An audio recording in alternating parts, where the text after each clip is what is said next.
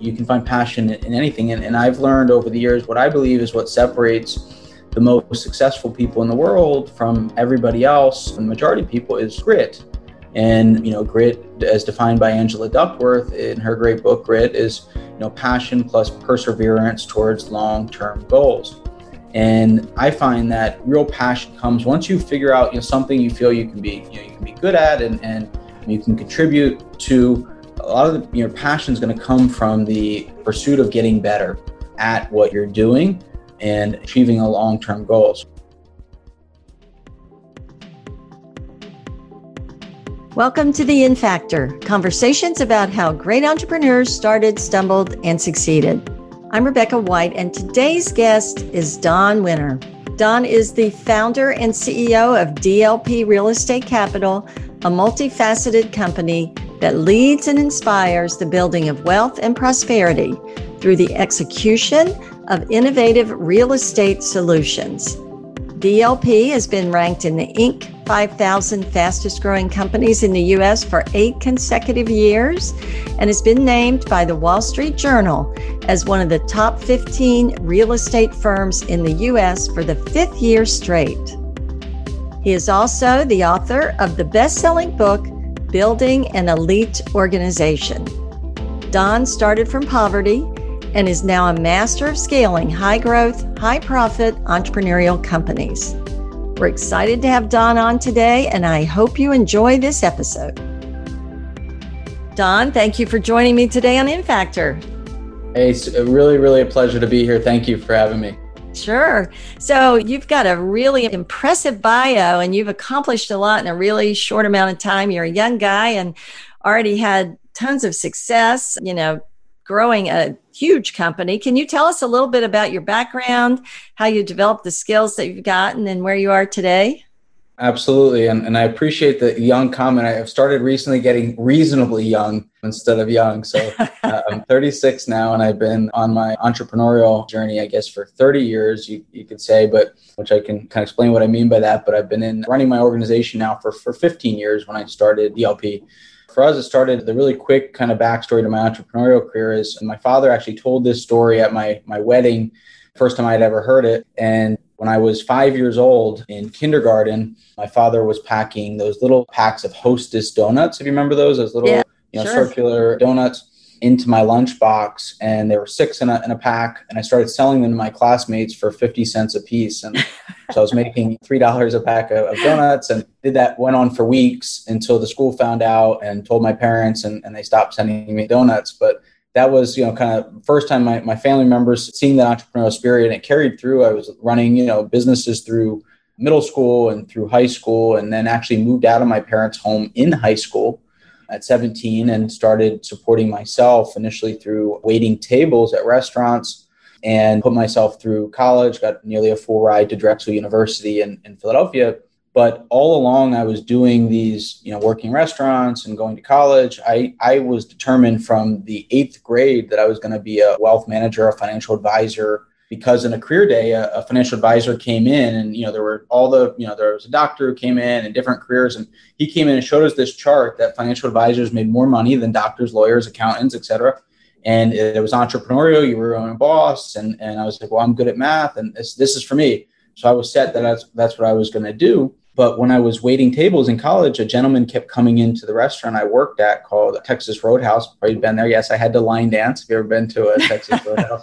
And he asked me to come work for him a number of times. And finally, one day I went and sat and talked to him. And he told me that I would make $2,000 a week if I came to work for him. And I was 19 at the time. And $2,000 a week sounded really good. And his business was selling alarm systems. He was an ADT security dealership. So didn't really know that what that meant is my job was, knocking on doors. Yes. So knocking on residential doors is what I did. And I think because he gave me that belief that I should make $2,000 a week, or told me that's what was expected of me, my first paycheck for 2 weeks was $5,280. And that turned out to be one of my worst paychecks. Wow. And later in life, I found out, because Nathan's still a good friend of mine, I found out later in life that no one had ever even made $1,000 a week for him. So he just kind of picked this number to get me to come work for him. But it set this belief that was possible, and that's what was expected. And And that's what I did. And so it was going really well. I became the top sales rep in the country for ADT. And this gentleman, Nathan, who owned the dealership, was also a real estate agent. And this was 2006, the peak of the real estate market. And he was a real estate agent at Keller Williams Real Estate. And he was making a lot of money selling real estate. And he convinced me that if I got my real estate license, I would do really great. If I could sell alarm systems, I could sell real estate, and convinced me to go down this path of getting into real estate. So I pretty much gave up sleep for about 3 weeks, took my classes, online, took my test. I was still in college and I was still, selling alarm systems full time, and got my license and went to a marketing conference the day I got my license and learned the concept of having a unique selling proposition. And my marketing message was, your home sold, guaranteed, or I'll buy it. And considering the month I got my real estate license was October 2006, which was the peak, that month was the peak of the real estate market here in Bethlehem, Pennsylvania, where I'm talking to you from right now, actually. There was a great marketing message at the right time because people were struggling to sell their home. And so started helping them sell their home. And then I started stepping in and helping just buy their home if they didn't have time or were in distress and couldn't go through the normal process. So that launched, my investment business. And that was the beginning of offering solutions to those in need, and focused around housing. That launched and grew into all the business we run to this point, which today, we're about 450 team members, employees, and we do a few $100 million a year of revenue. We've grown by 60+% every year for 15 years now, and have built an organization, I'm really, really proud of. What a great story, and what a perfect example of everything that is the entrepreneurial mindset and what I call the practice of entrepreneurship. There's so much in there, I think, to talk about. And as you know, we were talking about before the show that a lot of our listeners are students. Yep. And so, I see a lot of young people that, like you, started out, even in elementary school, thinking with an entrepreneurial mindset. In fact, my son was the same way. He made those, I don't know if you remember those little bracelets that you could twist together with. Yeah. He would talk me into taking him to the craft store to buy all the inventory, and then he would take him to school. But what he did was get there were a number of girls in his class. This sounds kind of sexist, but a number of girls in his class that liked making them. So he would buy all the materials, take them to school, and get them to make the bracelets. Then he would sell them. So there were some interest. I had to have a talk with him about that. But my point in all of this is, from beginning, you had that entrepreneurial mindset. But the other piece to it is that you're 36, you've already accomplished a lot, but there's a lot of hard work that goes into, you don't sell $5,000 worth security systems in a couple of weeks without a lot of hard work. And I loved also that you brought up goal setting, because, there is a lot of power in that. So there's just so many things to dig into there. Let's talk, if you don't mind, let's talk a little bit about, before we move on, let's talk a little bit about sales. So sales has been an important part, I guess, of your journey. And would you say to somebody that wants to be an entrepreneur that they need to learn to sell? And if so, was taking a selling job a good experience to prepare you?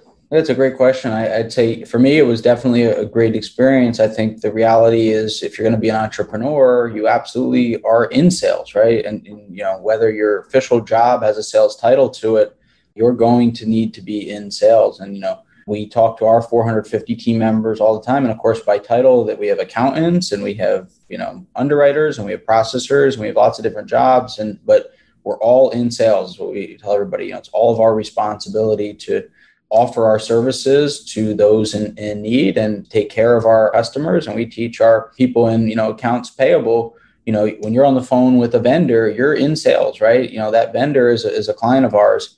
And so we're all in sales, and you have to accept that. Many people think, oh, I'm not a salesperson, or it's not my thing. But if you want to successfully grow a business, you're going to need to accept that, understanding that sales is an important part of that. And I think once you accept, and this was important to me, is early on, I realized that whatever I've, been involved in selling, that the person I was going to sell a product or a service to would be better off if they had that product or service. And when you deep down genuinely believe that person's going to be better off working with you and your company than if they didn't, it feels much more natural to offer something when you feel you're genuinely, helping somebody. That's an important part. But I'd say it's very unlikely for entrepreneurs, unless maybe you have a partner or something and your partner's the one who's going to drive the revenue. But it's very few entrepreneurs are able to really grow a successful business without having to roll up their sleeves and sell, especially, in the beginning. Yeah, I agree with you. And I love what you said about feeling like you're helping people, because it's important to be selling something you believe in, right? And something that you do believe is going to provide value, because at the end of the day, it's about providing value to somebody else. And so I really like all that. One of the questions that I get from students a lot of times is, I want to be an entrepreneur, but people always tell me to follow my passion, but I don't know what that is. And, you thought you knew, but once you got out and started doing something, you kind of found out that you didn't have the full picture maybe. And what would you say to somebody who says, I want to be an entrepreneur, but I don't really know what I'm passionate about? What I'd say is, I think the Steve Jobs per se concept of passion is extremely, flawed, right? Find something you believe in and you love, and you'll never work a day in your life, right? And most of us probably as children, things we'd love to do, right? Like I would have loved to be a professional athlete, like many, kids, right? Right. But I'm 5'10" on my best day, and so being a professional basketball player wasn't really likely in the cards for me, right?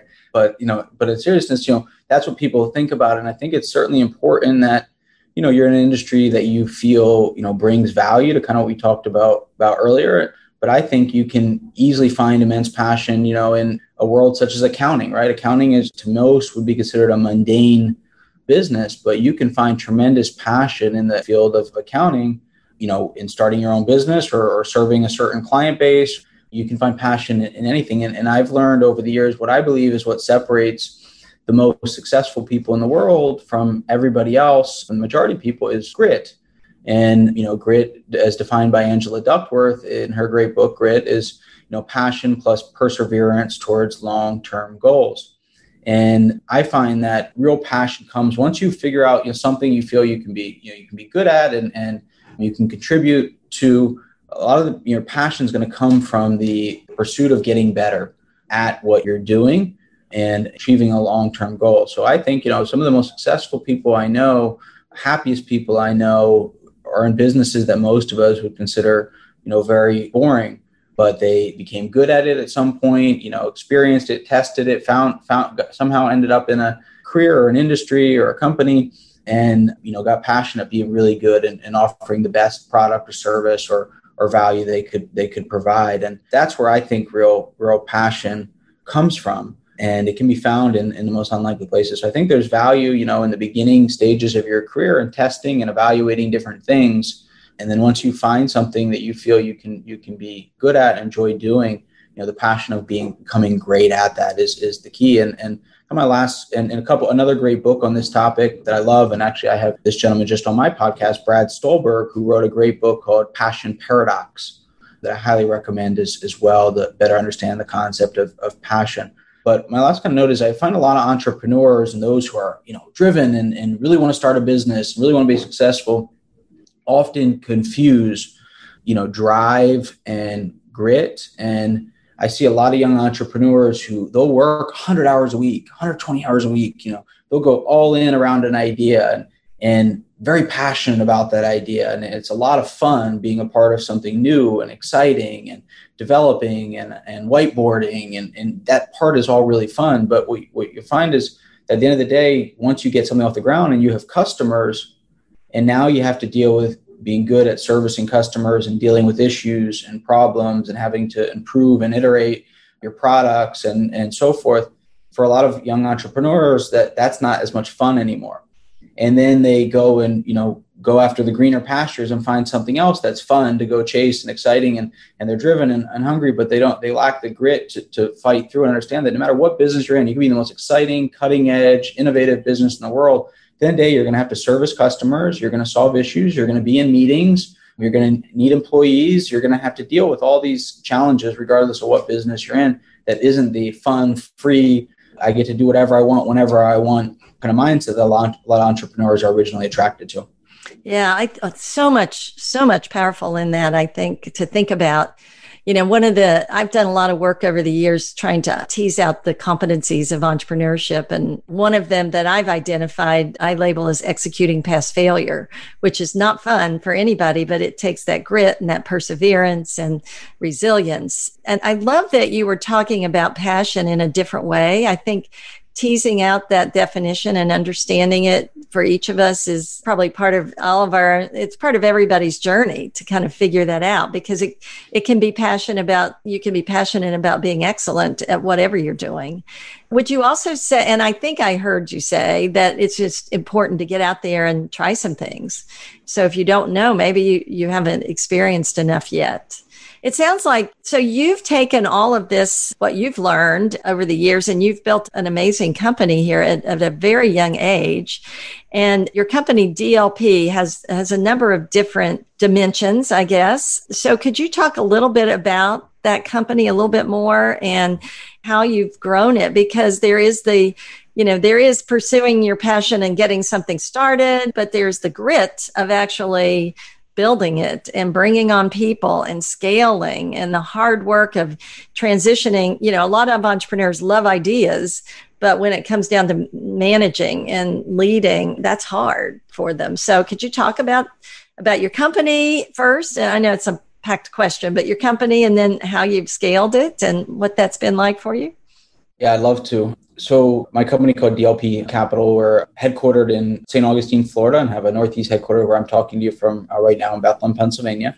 Today, we're basically 12 different business units that make up the parent company, DLP Capital. So we have a lending division where we lend money to real estate operators, developers, and builders, entrepreneurial real estate businesses, in short. We invest directly in building, developing, and improving, workforce housing around the country, and then do all the hard work of property management and construction management and asset management.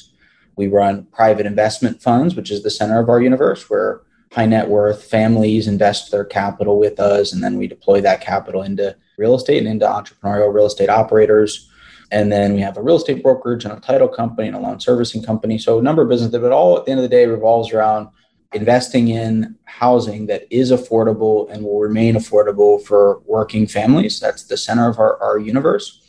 And we're focused on making an impact on 4 really critical crises in America. The first is that affordable housing crisis, where the average cost of housing has gone up 70%, rental housing, in the past decade, while incomes have gone up 4 to 6%. And wow. There's a dramatic undersupply of housing, which is driving up the rent growth. And so that's the first crisis we're really focused on. The second one we're focused on making an impact on is basically what we're talking about right now, which is the jobs crisis. And I believe that a lot of the jobs that are going to be automated over the next 10 to 20 years isn't all bad news. That a lot of people are afraid of that and the automation that's coming.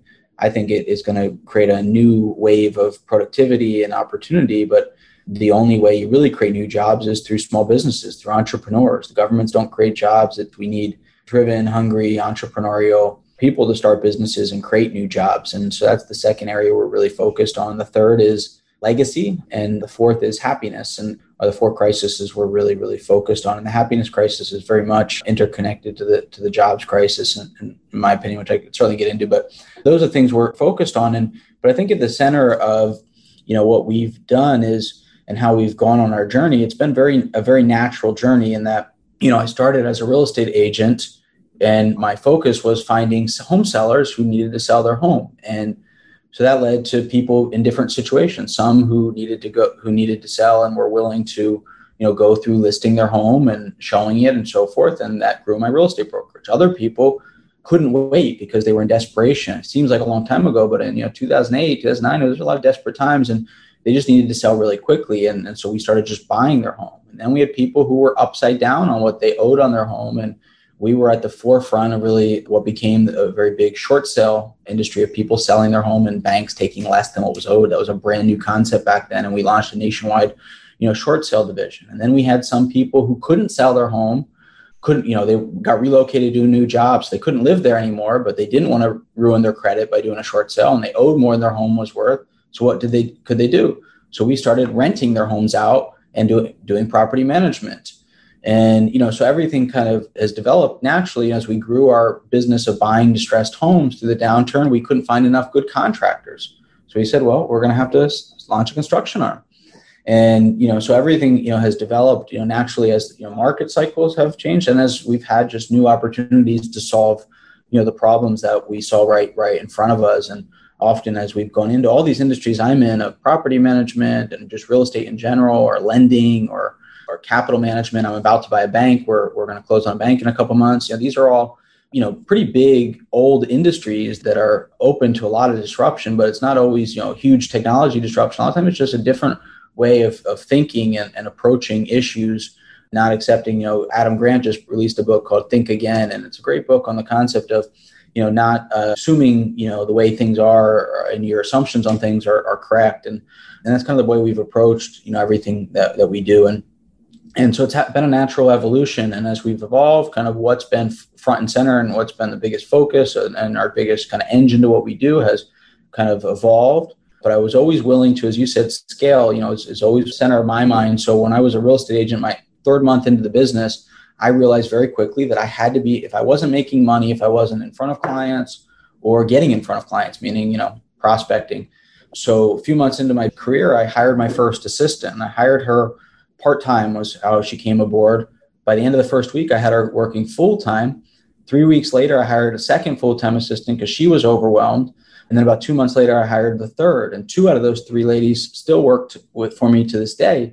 But I had, 3 assistants 6 months into my career. I was 20 years old. I was still in college at that point, and I needed help and realized, I was willing and not afraid to bring people in so that I could do the things where I was, most valuable. And I've taken that approach, throughout growing my business, not afraid to bring people aboard, and certainly didn't know everything about management or leadership at that time, but was willing to, and still don't, but was willing to seek knowledge. And I've always been an avid reader and would read a lot and find successful people. I'm in industries, like most industries, that have been around a long time, and I'd find people been successful and pick their brain and meet with them and do anything I could to get people who knew what they were doing or had success in areas to be willing to mentor and teach me. And so, I was taking that kind of mindset. And then about 4 or 5 years into my career, I'd read, probably at that point, I'd already read, 1,000 books on, leadership or management or marketing or sales or, organization or execution or whatnot, right? All these different topics and all the greats like Jim Collins and so forth. But I came across a book about 10 years ago called Traction. And Traction's a great book it's not really great in terms of starting your first business, but if you already have started a business and starting to have some success, to help you deal with that success and deal with, having more people and building a real culture and putting discipline into your business, the way I think about it. And so the book is on a system called EOS. And so I read it and I was like, wow, this is the first book that kind of brought a lot of these different principles and ideas and so forth together in an organized way. So we implemented that into our organization, and it was really powerful, more for my team and getting them on the same page than as much for me, and them understanding these concepts and bringing it kind of all together. And it was a really great starting point for us of putting organization structure in place. What happened for us, though, is we sort of quickly outgrew EOS as it's in what it was, and we had to go find other kind of pieces to the puzzle, and we were bolting on other concepts and ideas and developing tools and developing ways to put these ideas into place. And very quickly, we realized we weren't running EOS, the system that book is on. We were running something different that we had developed, and we call it the Elite Execution System.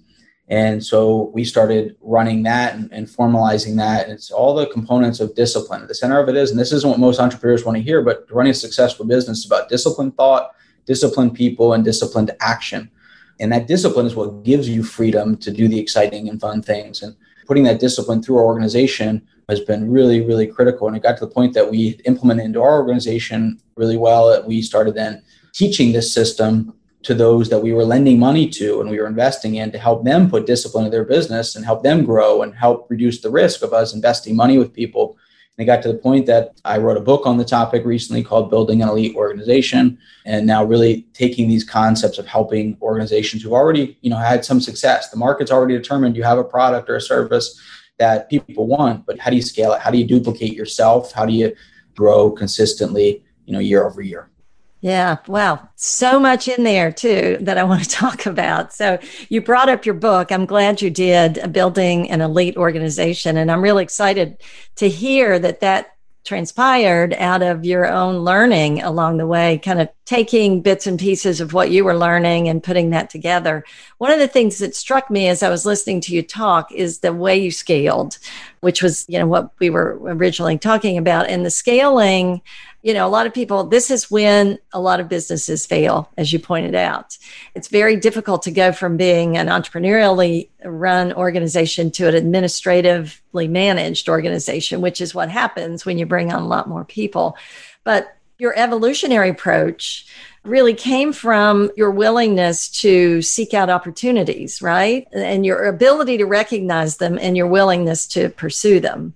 So each time, it was like taking steps, right? As opposed to this big bite, I guess. So from a scaling perspective, I think that makes a lot of sense. When you're talking about building an elite organization, does it also work that way? Is it about taking logical steps, but keeping your eye on opportunities and learning along the way, which is what I heard you talking about?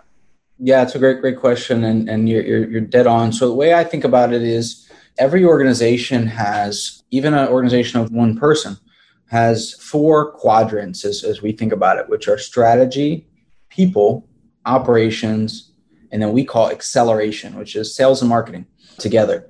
And so there are 4 different components of running a business. And I think what a lot of entrepreneurs struggle with, and if you do what I did early on, and and I'm guessing for those listening to this podcast, right, is you're out there seeking information and you're listening to podcasts and reading books and looking for, expertise, and you talk to one expert or guru, read one book, and they tell you the key to growing your business is content marketing, or it's leadership, or it's management, or it's, it's hiring the right people. There's all these different ideas out there, all these different concepts, and in and of themselves, most of, the books you'll probably read are probably correct and accurate and have great insights and perspectives. The problem though is, if you put all your focus on one of these areas at a time, you're going to end up with an off-balance business, right? If I had all the leads and opportunities and potential customers that wanted my product, but I operationally couldn't, fulfill their needs, that's not a good situation. If I built the best processes and SOPs and best organization in the world, but I didn't have any clients who wanted my products, again, isn't going to work, right? So you need a plan, we call it the compass. You need a plan that incorporates all of these quadrants together and a part of one plan to help you incrementally grow. And we've grown by most people's standards, fast. We've grown, 60% or so a year, every year for 15 years. And so we've been on the Inc. 5000 list for 9 straight years. And every year when we hit that report, which they measure your growth over 3 years, every time we're on that report, we're between 300% growth and 500% growth.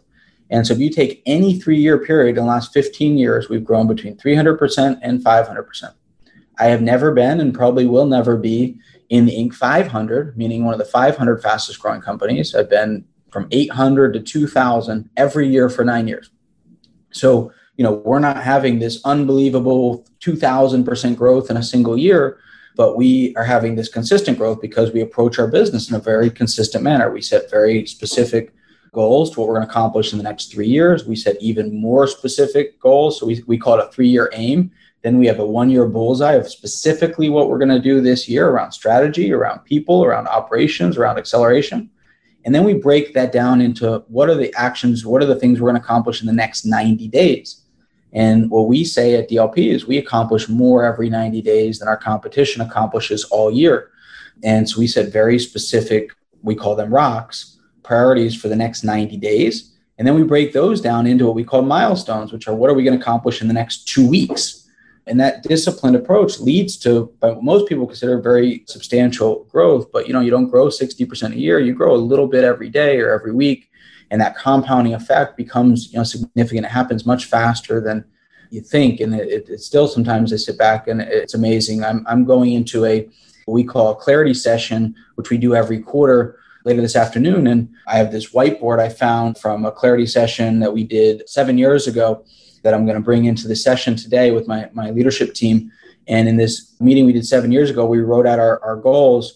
It's so funny to look back 7 years ago. We set these goals. Like an example, a goal was for that whole year was we were going to raise $8 million of capital into our investment funds. And that when I rolled that out 7 years ago, everybody was like, wow, that is just, how are we going to possibly ever do that? That was just 7 years ago. Now that's a decent week for us. It's a pretty good day for us, right? 7 years later, something that seemed unsurmountable to do in a year, now we do on an average week. So it's amazing, but that, it didn't happen overnight, but it happened through, disciplined approach to building our organization and building teams kind of, day over day, week over week. Yeah, the tortoise and the hare kind of analogy there. So I'm glad you said that. I just want to add one thing really quick there. So I always tell people, our key to success has been we have the very best people, and it's absolutely the case. We have the best people for our organization. We've built a culture and an organization where we attract the right people for our organization, which aren't necessarily the right people for somebody else's organization. But then I always tell people we have a secret weapon to our growth. And that secret weapon is what we call the 20-mile march, which I didn't develop. I stole from Jim Collins. And Jim Collins, he's very famous for a book called Good to Great. But his better book, in my opinion, is Great by Choice. And so Good to Great, he studies, and a lot of people have studied him in college and so forth, right? The Southwest Airlines versus the Pacific Southwest. And they study these companies that have had this, meteoric growth over 30 years, and they compare them to companies who were unsuccessful. Well, in Great by Choice, he sets out to say, all right, well, what do these great companies that are great for decades, not months, not years, but decades, what do they have in common? So if you could emulate it, you would have built a great company. And what he concluded in Great by Choice is that what all of these great companies that he studied over 4 years had in common is that they all had the 20-mile march mentality. And he tells a great story about two expedition crews that went to go to the South Pole. Nobody had ever been to the South Pole. They both set out at the same time, similar teams, similar backgrounds, et cetera. One gets there first, the other gets there 30 days later, and they all die on their way back. And the moral of the story, the difference between these two crews is one would march 20 miles every day. The other group would go 40 miles on good days when the weather was good, and then they'd stay in their tent in bad weather.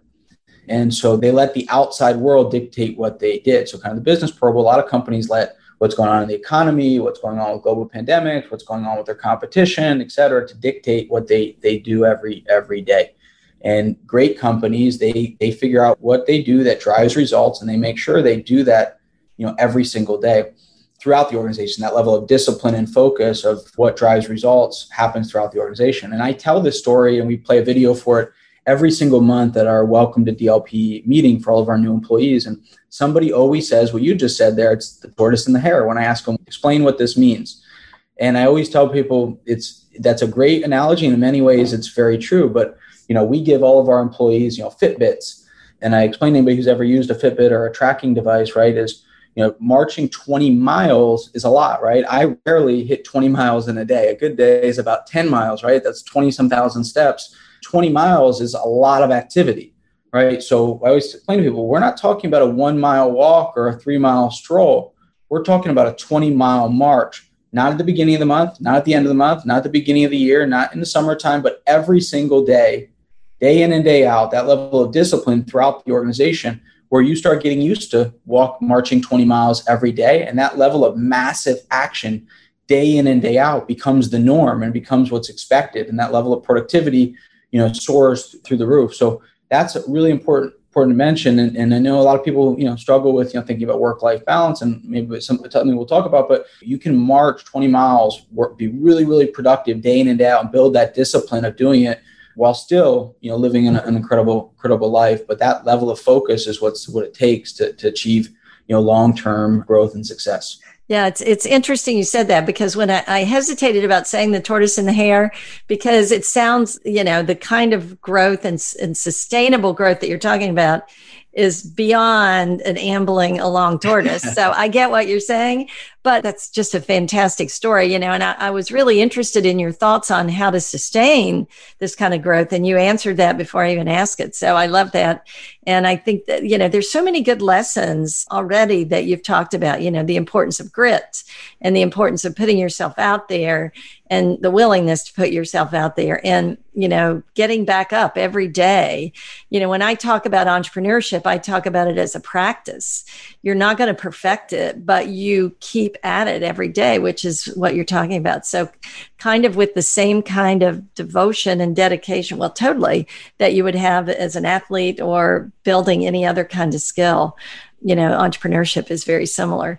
So I heard you say through this whole thing through our whole conversation, that you read a lot of books and you learn a lot. And so I'm really also interested in that, because one of the things that I teach my students about recognizing opportunities is the importance of gathering raw material.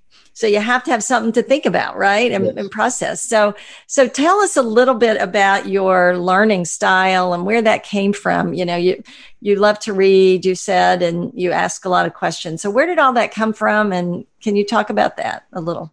Yeah, great question. So, I didn't, going through school, didn't necessarily love reading, what was presented to us or required to read. But when it was something of interest that, trying to improve upon, I found there's no, better way for me to learn than through books. I just love the idea of being able to say, hey, I really want to, not every book is in this vein, but when I say, hey, I want to get better at this area, to be able to go find people. And having written a book, I know the level of work and effort and research and that goes into somebody writing a book on a topic, especially a book that becomes, a best-selling book and well received. It's a lot that goes into it. So to be able to take somebody having spent hundreds, if not thousands of hours to put together, not just from writing the book, but developing the level of knowledge and expertise to be credible to write the book, right? To be able to distill that and get access to that information in 5 or 6 or 7 hours is an amazing, incredible gift, and one I like to take full advantage of. So I don't read physical books often. I'd love to. We all say, and I know a lot of, not to be discriminatory, but a lot of older people, say, oh, I just can't get the same value unless I'm reading the hard book. And we all, maybe not all, but a lot of us absorb information better when we have the physical book and there's nothing else going on. And that's the preferable method for a lot of us. But what I do is I listen to the book. I've historically used an app called Audible, but Audible actually just recently discontinued their business version. So we're switching to a new upcoming app called Librio, Librio. I think it's Librio.fm. Because we provide this to our organization. So everybody in our company can download unlimited books. We pay for them. If they want to read them and listen to them, we believe in them. So, but it's very similar to Audible. And so I, put headphones in. So I kind of every opportunity I have, so when I'm walking or driving or working out, I put headphones in and listen. So, on an average day, I probably get in, an hour of listening. And that leads to, I guess a little more than that leads to me, completing, 1 or 2 books. Usually I'm reading 3 or 4 at a time and completing, 1 or 2 every week. And I've been doing that for, 10 plus years. And it's been an incredible discipline. In our organization, we have a group we started 12 years ago called Driven for Greatness. And Driven for Greatness means, DLP, it's one of our core values. It means seeking knowledge. And it's a group where we meet together twice a month, 8 a.m. every other Thursday.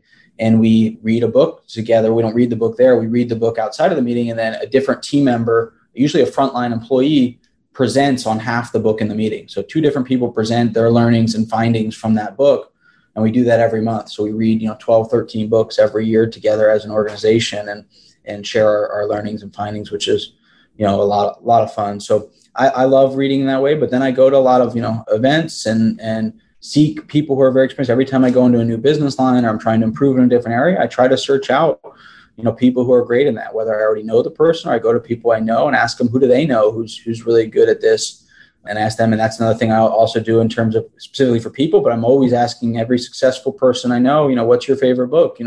What have you read recently? And that's where I find a lot of the books I end up reading is people saying, this is just an incredible book. It was really impactful here. And that's how I kind of keep my library full of new information to learn. Oh, that's great. And I love that you not only live that philosophy, but you've incorporated it in the culture of your organization. I have a feeling, we don't have time to talk about it all today, but I have a feeling that we're going to have you back on so we can dig in more to understanding the culture of your organization. Because I have a feeling you take a lot of your philosophy and build it into the organization. I did want to ask you about failure, because I mentioned earlier about executing past failure. So I'm guessing, because every successful person I've ever talked to has failed along the way. So I know you probably have a story or 2 that you could share. Would you be willing to share a story perhaps with us about how you've dealt with failure and and how you view failure and extreme challenges that you faced along the way. And what have you learned from that? Yeah, thank you. Yeah, so first, I guess my general philosophy kind of around failure is failure is only failure, if you stop moving forward. And so I really don't dwell on, failures. I'm fortunate and blessed, and much of this is certainly, out of my control. And I thank the Lord. He's blessed me with a lot of, great opportunities, and I've never had any, major failure. I haven't gone bankrupt, or we haven't run out of money, not be able to pay payroll, or any of those types of big, huge, fundamental kind of restarts I've had to do. So I've been very blessed there. But certainly in our process of launching, multiple different business lines and such, not every business line I've ever launched has turned out to be a success. And it's often been that, we've started it and decided it wasn't, a top priority or wasn't a top focus. And we've, closed different business. I started a technology company about a dozen years ago, and great concept, great product, but never put enough focus and discipline towards it that we never got it really to the point that it grew into the profitability we look for. And after, 3-4 years of it, decided to just, wind it down as an example. But, I think when you look at failure as an opportunity to learn, you certainly have had failures on, investments, on deals. But every time we do take the time to do, an after action review and look, what did we do well? What didn't we do well? What could we have, seen that we didn't see, or what we did see, but we ignored? What were the signs? How do we improve? But I'd say that I think the biggest day-to-day or, annual or whatever you want to call it, but regular kind of failures I deal with, and is probably the biggest challenge you're going to face in growing a business. From my perspective is around people. So, a couple points there. One is, I think one of the things I take the hardest is when I have a team member somebody we want in the organization and we think is an A player, and they leave after you invest a lot of time and energy and effort into somebody. For them to leave is a challenging and frustrating, can be emotional when you really invest in people, and very difficult. I think the hardest thing I've had to deal with, and I've heard this from a number of very successful people who built companies much bigger than mine, is understanding that, what the people who got you to where you are may not be able to get you to where you need to go. And sometimes that's a failure on our end, that we didn't appropriately develop their leadership ability and their capability fast enough to keep up with the pace of growth in the organization. And if we didn't give them every opportunity to do so, that's on us. But we have had that happen a few times now over our growth, that people in our top level seats in the organization didn't have the ability to lead us to where we were going next. And we've had to, top grade positions and bring leaders above. Sometimes we've been able to repurpose people into a smaller role, or sometimes, though, their egos wouldn't allow that. And I've had to, part ways with some really great people who worked incredibly hard in our early stages of just needing to be a good generalist and needing to be willing to work really hard. Then when the business grew, we needed more specific skills, weren't able to kind of adapt to that environment. Some of that's okay. Some of those people are better suited, and their skills are better being in a smaller organization and then being the top grading philosophy by Brad Smart, right? Yeah. Yes, exactly. Yes, yeah. Exactly. It's a great book on this challenge, Top Grading by Brad Smart's concept we've implemented throughout the organization. Yeah. Yeah. So I love that you think about failure as a learning experience. And I'm guessing that you approach that in your organization when you have these postmortem meetings to kind of see what worked and didn't work. I remember Liz Smith she was at Blooming Brands at the time, called that, they did an autopsy without blame, basically. So, trying to get at what went wrong without pointing fingers and making people feel personally. And I think to that point, really quick note, and to give another book recommendation for anybody building an organization, The Oz Principle, which is, in my opinion, the best book on accountability and ownership. And I think that's one of the problems in a lot of organizations is why people are afraid of failure, is because in most organizations, what happens when something doesn't get accomplished is everyone then looks around and say, all right, whose fault was it, right? Mm-hmm. And so people get used to, figuring out excuses and having scapegoats and, wanting to shift and avoid blame. And it often in fast-growing organizations, the blame tends to be the guy or gal who's no longer here, right? It was all Joe's fault who's no longer here, right? And so, but when you can upfront establish what the goals are, give clear ownership to people to achieving those goals, and you establish that upfront, you're going to, number one, have less failures and achieve more goals when people have clear ownership and understand what we're trying to accomplish. But then when people do still fail, having a culture that accepts that and says, all right, well, let's learn from it. How do we get better? And people not being afraid of admitting that they fell down or didn't accomplish what they set out to do. Yeah. That's all great. I just have to ask you because we've got a lot of students that are really interested in real estate. So, I know there's a lot, this could be an entire podcast, but what do you see ahead in real estate? Just kind of in the next year or two, just briefly. Yeah, I mean, real estate's, my world is mainly around housing. So real estate's a big, big world. There's lots of different types of real estate out there, some that have a rosier outlook than other asset classes. But I'll encourage, number one, that, just because everybody says it's not a good place to invest, for example, retail and office are the places that are often under scrutiny, or hospitality, especially through COVID, but that can a lot of times create the best opportunities. Right? You're thinking about innovative ideas. I mean, there's going to be a need in a lot of places around the country to figure out how to repurpose office space, suburban office space, into something else, how to repurpose shopping centers into something else. And it can create lots of opportunities for those who want to look at it from a different lens. Our world revolves around housing, specifically workforce housing, which frankly has never, ever, this isn't a good thing for society, but has never, ever been in greater demand. And we've never, ever had less supply. And, there were about 7 million housing units short right now, what we need. And construction simply is not able and not going to keep up in the foreseeable future. So, from an investment standpoint, it creates a lot of safety and a lot of great benefits. But being able to figure out how we solve this, how we build more housing, how we do so effectively that people can afford to live where they work and not be cost burdened, where they're spending more than 30% of their income on basic housing needs.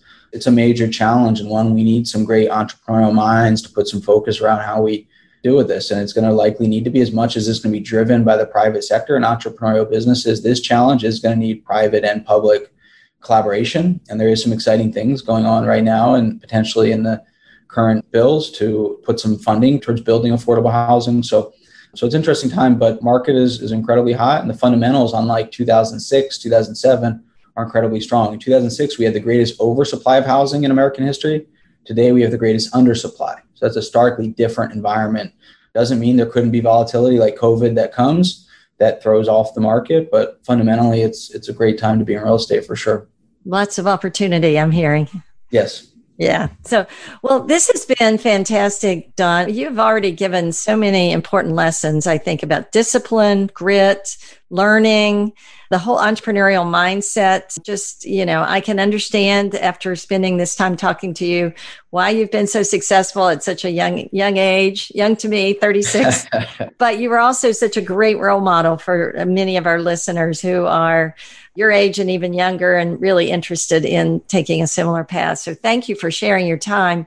If you had one piece of advice, and you've given a ton, but if you had one piece of advice that you could leave with this audience, what would it be?